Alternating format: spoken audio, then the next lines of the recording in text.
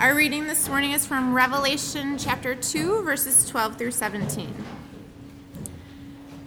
And to the angel of the church in Pergamum write, the words of him who has the sharp two-edged sword.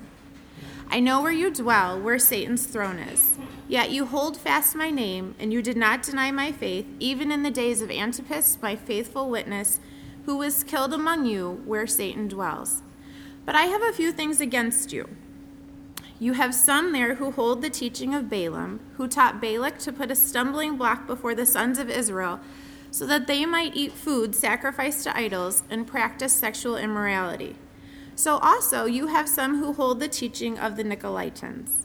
Therefore, repent. If not, I will come to you soon and war against them with the sword of my mouth. He who has an ear, let him hear what the Spirit says to the churches. To the one who conquers, I will give him some of the hidden manna, and I will give him a white stone with a new name written on the stone that no one knows except the one who receives it. The word of the Lord. Thanks be to God. Well, good morning. My name is Jeff. I am one of the pastors here. And before we continue to consider this passage, would you please pause with me in prayer? Father, again, we are attentive to that final statement of this passage, where you call those who have ears to hear what the Spirit says to us, your church. And so that, again, is our prayer. We don't want just to be spending time thinking in the next 20 minutes. We want to be spending time listening to you. And so we know that we need your help. We need your Spirit to give us minds and hearts to hear. So would you please do that? Would you please help me to speak faithfully and clearly, that we more and more might be your faithful church? I pray this in Jesus' name. Amen. Well, if you're new with us this morning, we are partway through a series where we are looking at the 7 letters at the beginning of Revelation that Jesus has written to his 7 churches.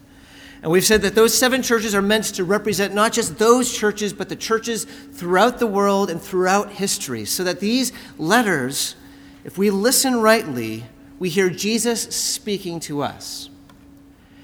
So in this time where there is much confusion in our culture, much confusion as a church throughout the country, throughout the world, we are simply seeking to listen and hear what Jesus says to us so that he can define who we are and what it means to faithfully follow him.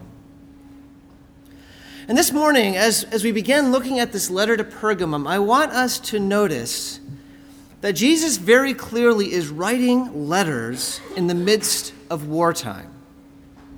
These are letters to a church that he sees as being in the midst of a battle. We see this really from the outset. Do you notice how Jesus begins? Every letter begins with Jesus reminding something about who he is. And here he says, to the angel of the church in Pergamum write, the words of him who has the sharp two-edged sword. Now, I don't know if you're like this, but for me, growing up, as a kid, I used to romanticize swords. They're these cool things that you use to defeat dragons. But in that day, that was not how a sword was viewed. The sword was an instrument of violence. That was its only purpose. It was a purpose for battle, for warfare. Jesus begins this letter by saying, I am the one who is armed for battle.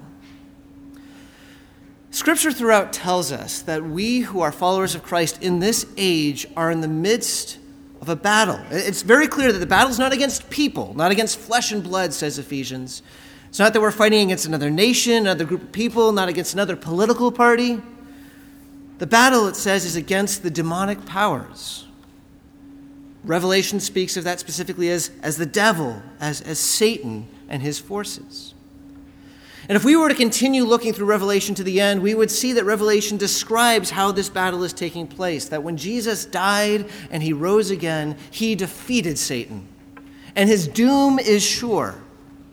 But in this time between Jesus' ascent to heaven and his return, Satan is trying to destroy as many people with him as possible. He is unleashing all of his power to try to bring down the church of God. And so Jesus, when he is speaking to these churches. He is writing to churches that he knows are being attacked. Whether we realize it or not, day in and day out, we are surrounded by a spiritual battle. We are participants in a spiritual battle. And Jesus reminds us of that every letter. At the very end of each letter, what does he say? To the one who conquers.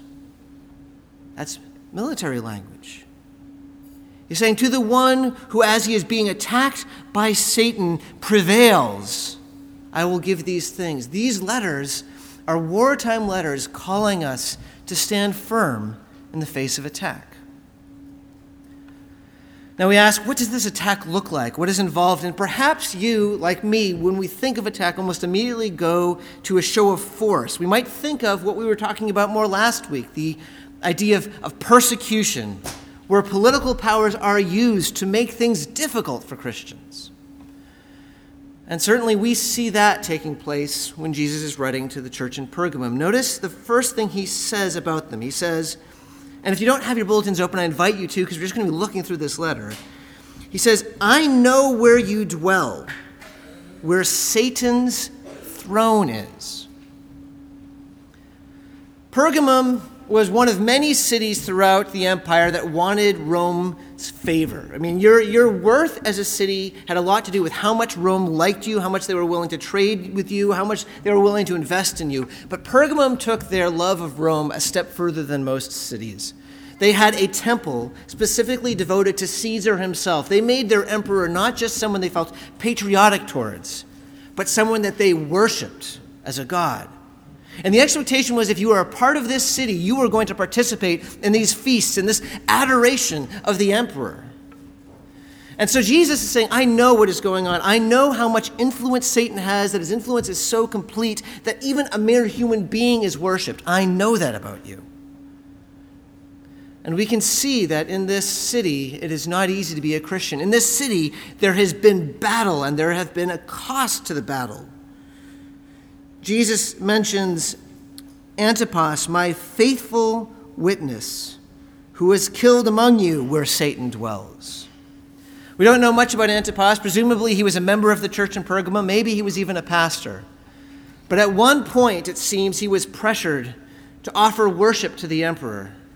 And instead of submitting himself, he maintained his faith in Jesus. He declared his faith in Jesus. Jesus says, he is my faithful witness. Would you not love to have Jesus say that about you? That was my faithful witness right there. And being a faithful witness, his life was taken. This is part of the battle that Jesus is speaking of. This is a casualty of war. And it seems that the church in Pergamum, even though they are facing this attack, even though they are inevitably fearful for their lives, is weathering this attack well. Jesus says, you hold fast to my name and have not denied it. In the face of persecution, this church has stood firm. They continue to gather as a church. They continue to claim the name of Christ. They continue to tell their city around them that Jesus is king. But there's another battle that is going on, or another way that Satan is attacking. You see, throughout Scripture, we're told that Satan's primary form of attack isn't direct force. His primary form of attack is deceit. We know that from day one, don't we? In the Garden of Eden, it wasn't that Satan came with all sorts of terror. He came deceiving Eve and brought humanity down in the process. And so also throughout the book of Revelation, Satan is described as the great deceiver of the world. His attack oftentimes is not in the form of direct force. It's in the form of deceit. It's the form of exploiting desires to lead people away from God. And it would seem that the church in Pergamum, though they are staying faithful when it comes to resisting the force, are succumbing to Satan's more subtle attack. Jesus says to them, but I have a few things against you. You have some there who hold the teaching of Balaam, who taught Balak to put a stumbling block before the sons of Israel so that they might eat food sacrificed to idols and practice sexual immorality. So also you have some who hold the teaching of the Nicolaitans. The Nicolaitan teaching was deceiving people within Pergamum, leading them to make the same mistake that Israel made with Balaam and Balak. Now what mistake is that? You have to go way back to the book of Numbers. We're talking about many centuries earlier when Israel was still in the wilderness. And they were moving towards the promised land. You have this king, King Balak, the king of Moab, and he's worried because he knows that Israel is a force to be reckoned with. And he believes that the only way that his country can have victory over Israel is through supernatural help. So he looks for and he finds this rather exotic, kind of almost sorcerer figure, Balaam, who seems to be famous for having some degree of power. And he says to Balaam, I will pay you a whole lot of money if you will curse the people of Israel for me. And so Balaam, after a long kind of process, eventually accepts that, and they go to a port where they're seeing just a bit of the people of Israel camped out. They offer all sorts of sacrifices, and Balak is wanting them to basically say, may you become like dust, may you be destroyed, may Moab conquer you. But instead, when Balaam starts speaking, he blesses Israel, speaking of how glorious they are. And at the end, Balak essentially says, well, that was unexpected. And Balaam says, it's not my fault. The Lord God would not let me curse them. He would only allow me to bless them. So Balak thinks he's going to keep trying, so he tries it a second time. They go to a second place, 7 sacrifices, and blessing happens again. They go to a third place, 7 sacrifices, and then Balaam blesses like he has never before. And what we're supposed to understand in this section of Numbers is the way that even when Israel has no clue what's going on, God is faithfully protecting his people. He will not let his people be cursed. But the story doesn't end there.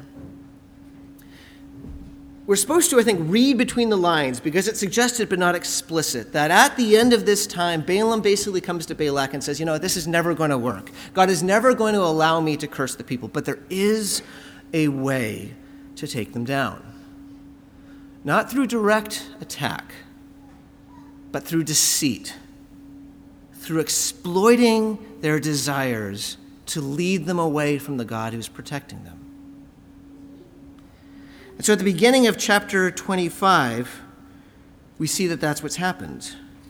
We're told that while Israel is camping in the area, many of the Israelites began to indulge in sexual immorality with Moabite women, and they participate in idolatrous sacrifices and idolatrous feasts. And as a result, thousands of Israelites end up being killed in punishment. Why? Why, after God is showing himself so faithful to his people, would his people just do that? Just turn aside to sexual morality and to offering, to being part of idolatrous feasts? Well, part of it, I'm sure, was just a desire for pleasure. There was something exotic about the foreign, about the unknown. Part of it would seem, was a desire for power. There was a belief that perhaps by participating in these worshiping of Baal, they would have access to a new form of power. But whatever it was, underlying all of it was Satan's work of deceiving them to believe that their desires would be met apart from God rather than in God. And it was their downfall. And so Jesus is saying here to the church of Pergamum, the same thing is happening to you. Even as I am holding you fast in the face of assault, yet you are being deceived by the teaching of the Nicolaitans and turned aside. Your desires are being exploited. Now, what is this teaching of the Nicolaitans? As best we can tell, the Nicolaitans had a fairly simple message, and that was, as long as you have faith in Jesus, as long as you call yourself a Christian, it doesn't really matter what you do. That you're forgiven, that you're in Christ, and so you don't really need to worry about that much of a changed life as a follower of Jesus. And you can just imagine how desirable, enticing that message would be. Because Pergamum, the people in Pergamum, when they came to Christ, they had to leave behind a lot. There was a lot that was different. This was a city, a culture where sexual immorality was just the norm. Prostitution was just the norm. And so to be called to something different was a challenge. But here it's saying you don't need to be. Or even more so economically, if you wanted to do anything in that city, if you were a merchant, if you were a manufacturer, you needed to be part of a trade guild. But the thing about every single trade guild is they each had their own idol that they would have feasts towards and that they would worship. And if you didn't participate in that, that would be career suicide for you. And here the Nicolaitans come and says, you know what? If Jesus has your soul, what does it matter what happens to your body?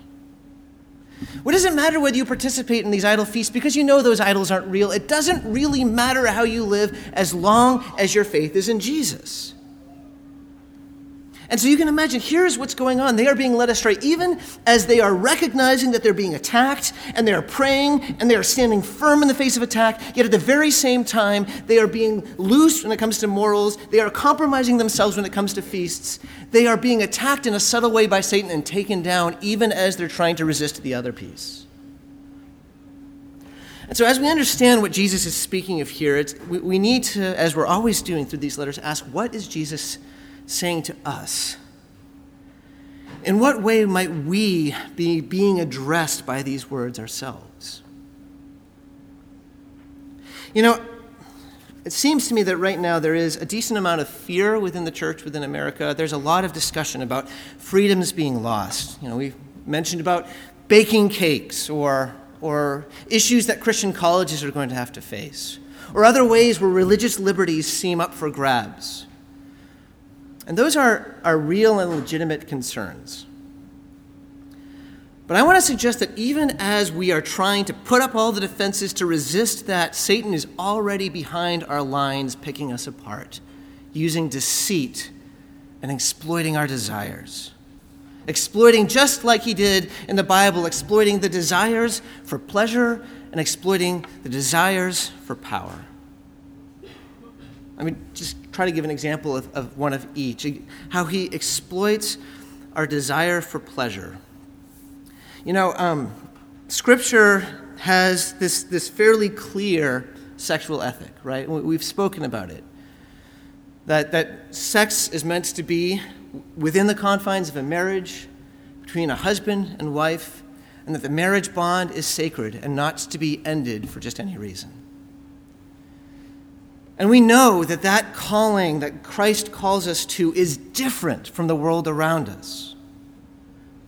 But what is striking to me is over the last few decades how each of those issues are being compromised within the church. Of how it becomes increasingly common for divorce to be done purely based on irreconcilable differences. For how it's not uncommon for Christians to pursue sexual intimacy outside of the bonds of marriage. For how it's not uncommon for Christians to endorse and to participate in same-sex sexual relationships.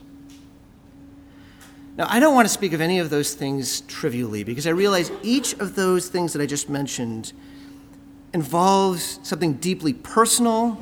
There are complicated stories, and there can be a lot of pain for each of those things.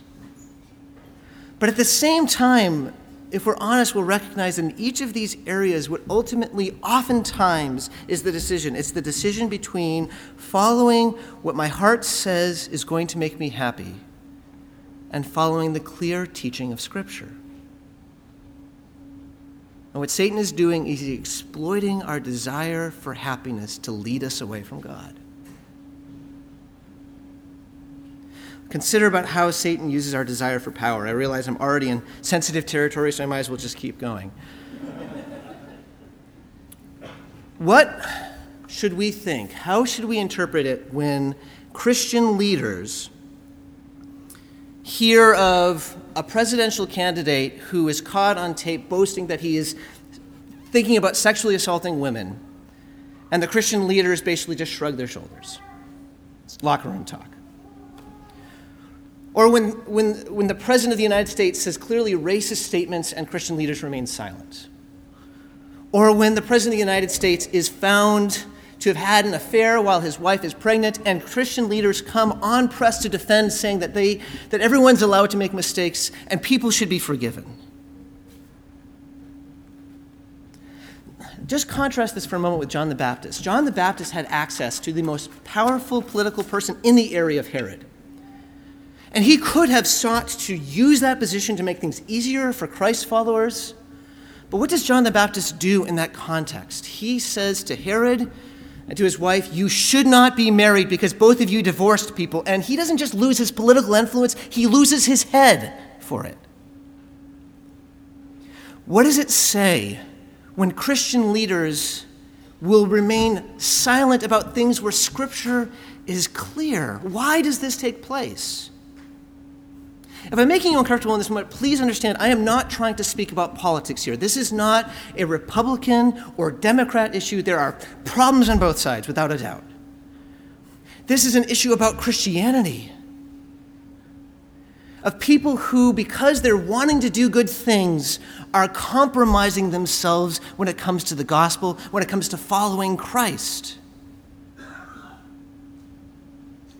See, we are falling for the same lie that people in that day were falling with the Nicolaitans, to believe that as long as we love Jesus and follow him, it doesn't really matter what we do with our bodies. As long as we're seeking good things for the advancement of our nation, it doesn't matter if we compromise ourselves.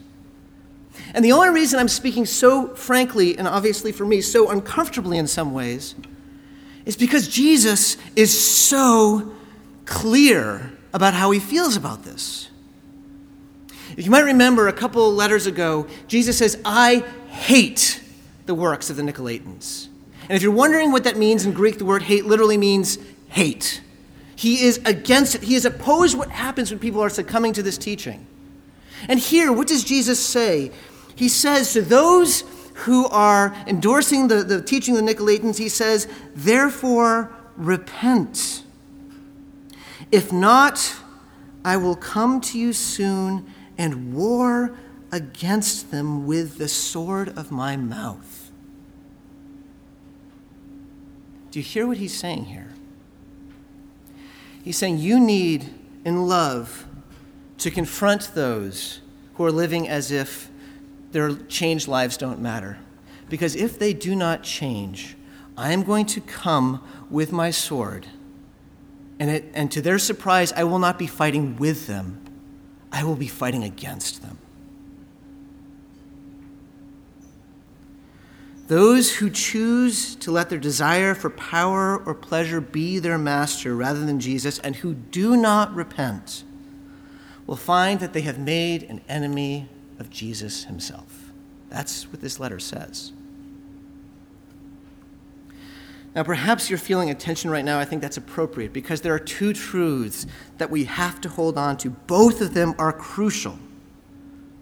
On one hand, one of the truths that we focus on again and again, and rightly so, is that if you are in Christ, you are forgiven. All of our sins are dealt with on the cross. And not only that, but even though we make mistakes again and again and again, because we do, yet in Christ we are cleansed, we are forgiven, we are loved and accepted.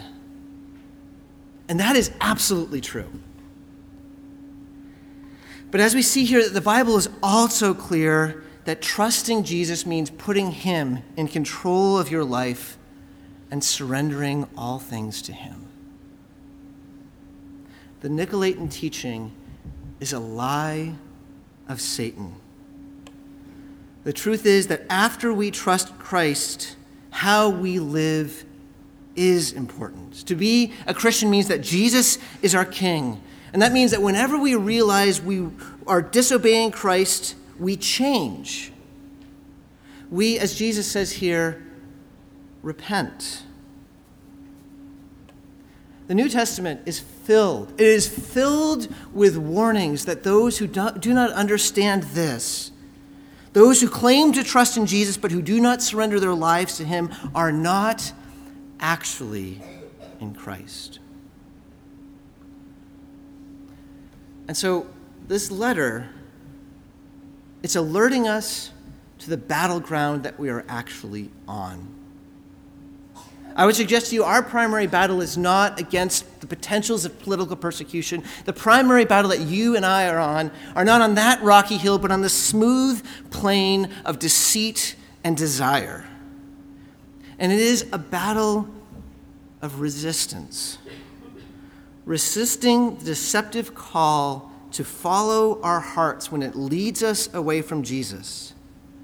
to resist the lie of Satan that our heart knows better what we want than our Savior does.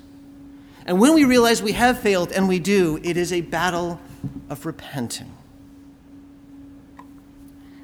This morning, I don't know how the Holy Spirit is speaking to you. I'm struck again and again by that phrase, who has an ear, let them hear what the Spirit says. The Spirit is speaking. But if right now the Spirit is bringing to your attention some way that you know that you are in disobedience to Christ, you've known it for a while, you've kind of pushed it away, you've allowed Satan to deceive you, believing that it is not significant when it actually is.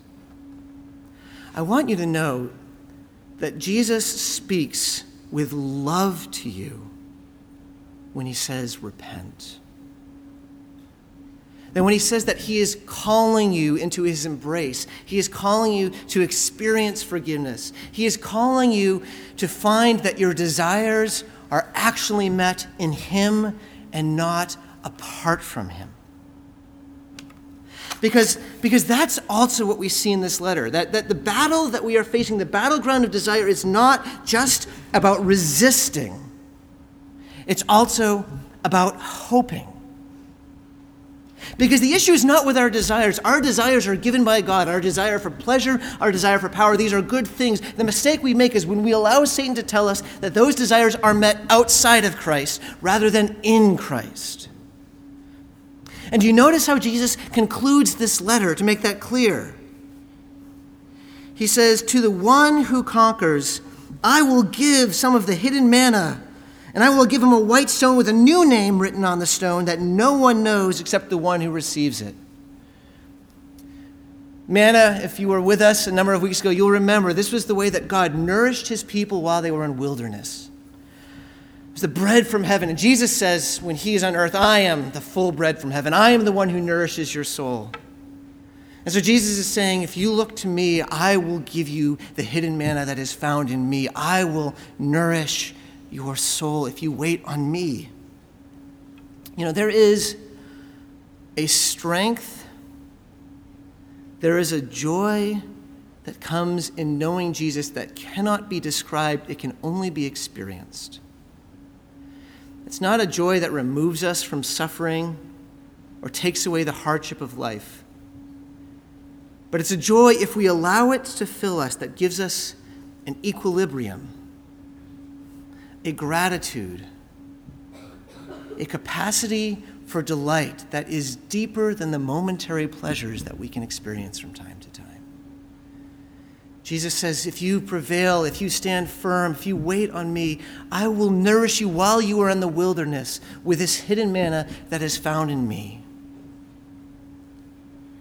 And he also says, to the one who conquers, I will give a white stone with a new name written on that stone that no one knows except the one who receives it.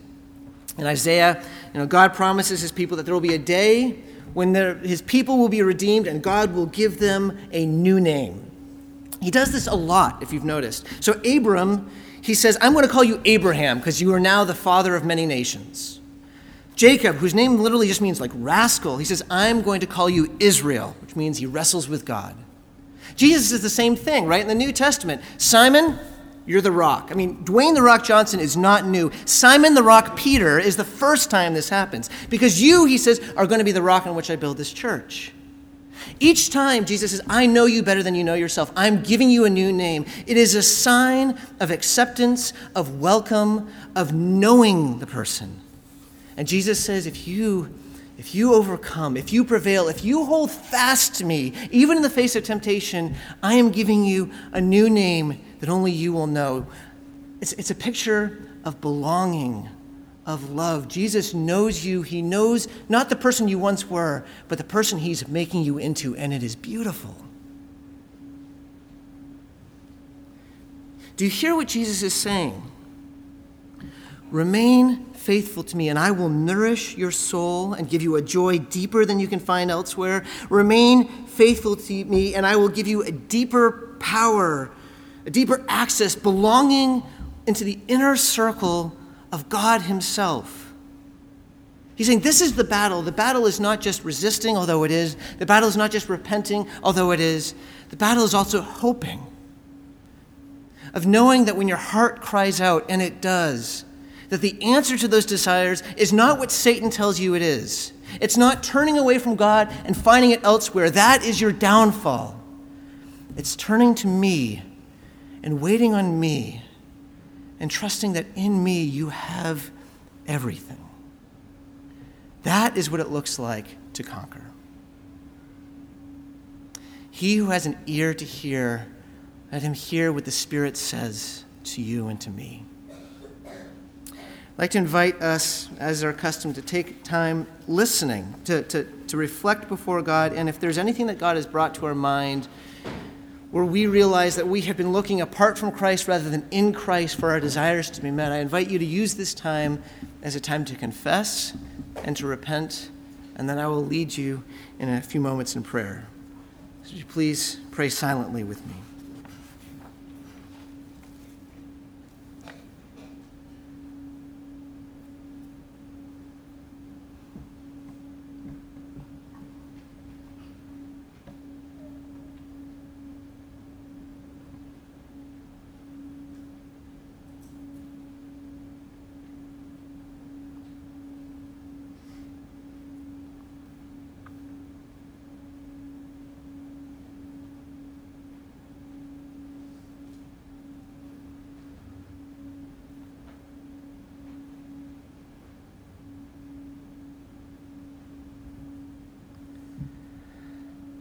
Father, you know us intimately. You know our failures, and you also know the ways that you are changing us. Lord, those areas where we have looked elsewhere, apart from you, we acknowledge our failure. Father, we confess our selfishness. We confess our faithlessness. And in this moment, Lord, each of us in our own ways, we repent and turn to you and ask that you would change us and renew us and make us more and more your faithful people. As we prayed earlier, we pray that you would lead us not into temptation, but that you would deliver us from evil. And Father, I pray also for those of us who feel the weight of our sin and are repenting, that you would reassure us in the midst of this time also of your forgiveness, of your grace, and of the work of your Spirit in our hearts and our lives. We pray this in Jesus' name. Amen. Friends, hear the good news of the gospel also from Revelation. Jesus says to us, his church, "Fear not. I am the first and the last and the living one. I died, and behold, I am alive forevermore. Jesus Christ, who died for our sins, is now alive and reigning at the right hand of the Father. In him, your sins are forgiven." Thanks be to God.